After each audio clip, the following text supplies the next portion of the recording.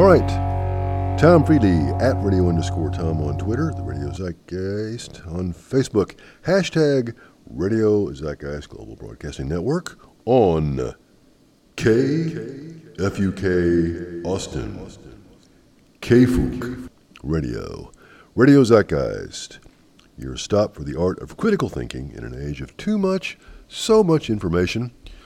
It is 6:14 p.m. Monday, the 27th of September, 2021. Hey, tomorrow's my youngest brother's birthday. I got some healing stuff to do. Like the Zappa clan, my brothers and I are suffering what I know to be the sins of the father visited on the offspring. That's one of the things that Jordan Peterson went after, my fellow Jungian, when he went viral. Look for him in future shows, and it's got a lot of work, but I got myself well situated at University Church of Christ. Mitch East is the new pastor. He had bought Jordan's book.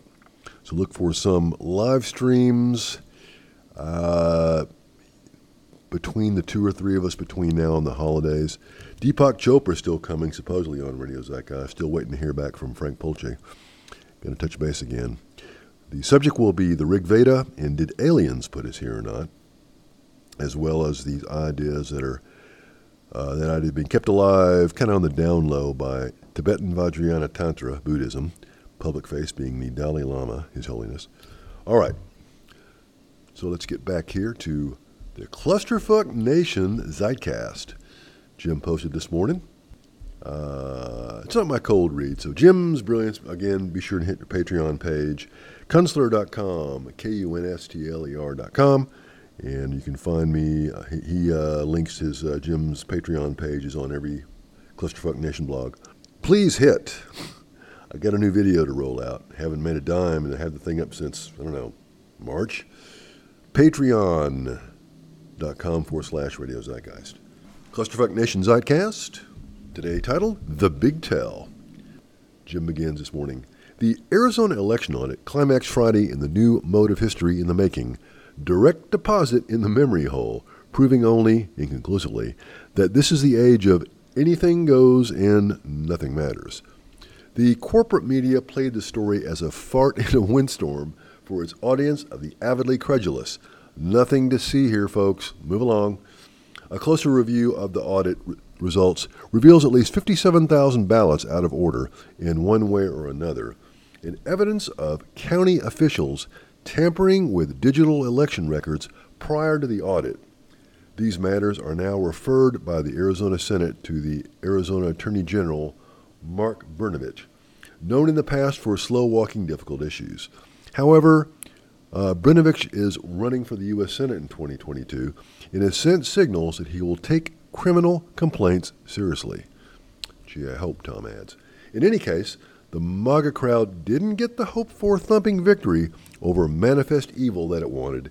In the janky election of 2020 will probably be drowned in the next wave of developments in what is looking an awful lot like the deliberate torpedoing of Western Civ. The 2020 election, after all, was a procedural matter, if at the highest level of national procedure. But what lies ahead are much more life-or-death matters. Will you make a living? Will you remain healthy? Will you get enough to eat? Will you have a roof over your head? Will you stay out of prison? Stuff like that. Jim goes on. All of it is hard to sort out under an onslaught of official tyranny and relentless propaganda. The effort to vax up the recalcitrant vax no thank you half of America, that's certainly Tom here, I hope that you will join us if you haven't already, vax no thank you half of America got some pushback on Friday when a federal appeals court issued a temporary injunction against New York City Mayor Bill de Blasio's order to compel vaccination of all public school teachers.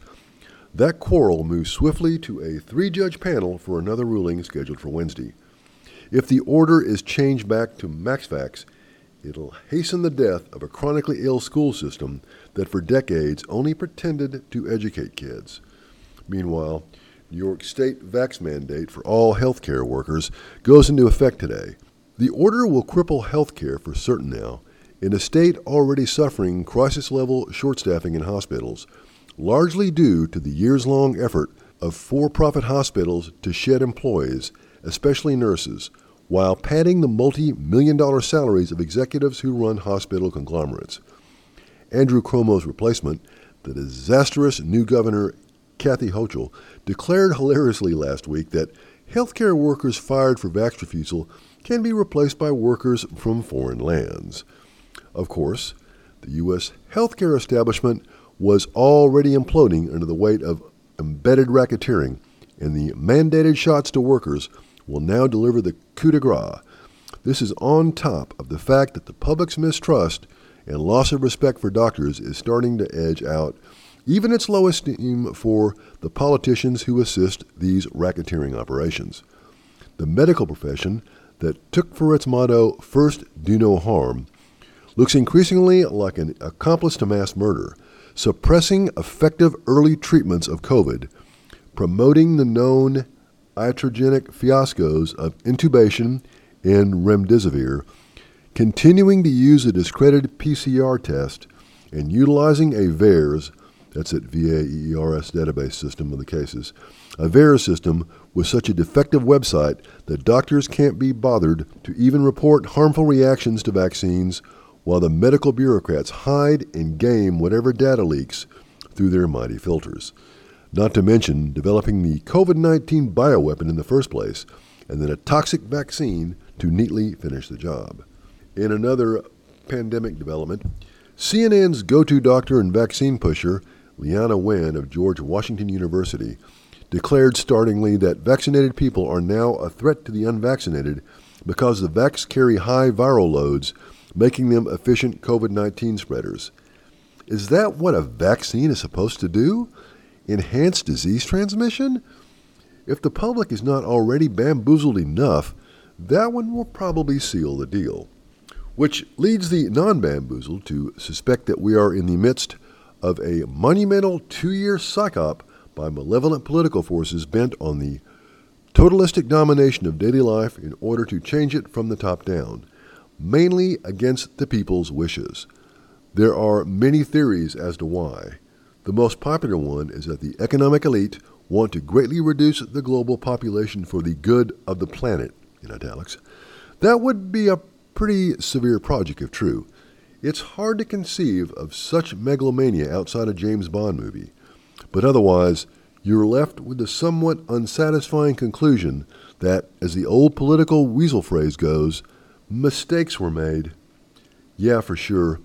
But after making the first half dozen or so mistakes, you'd think that honorable people would just cop to their errors and change course.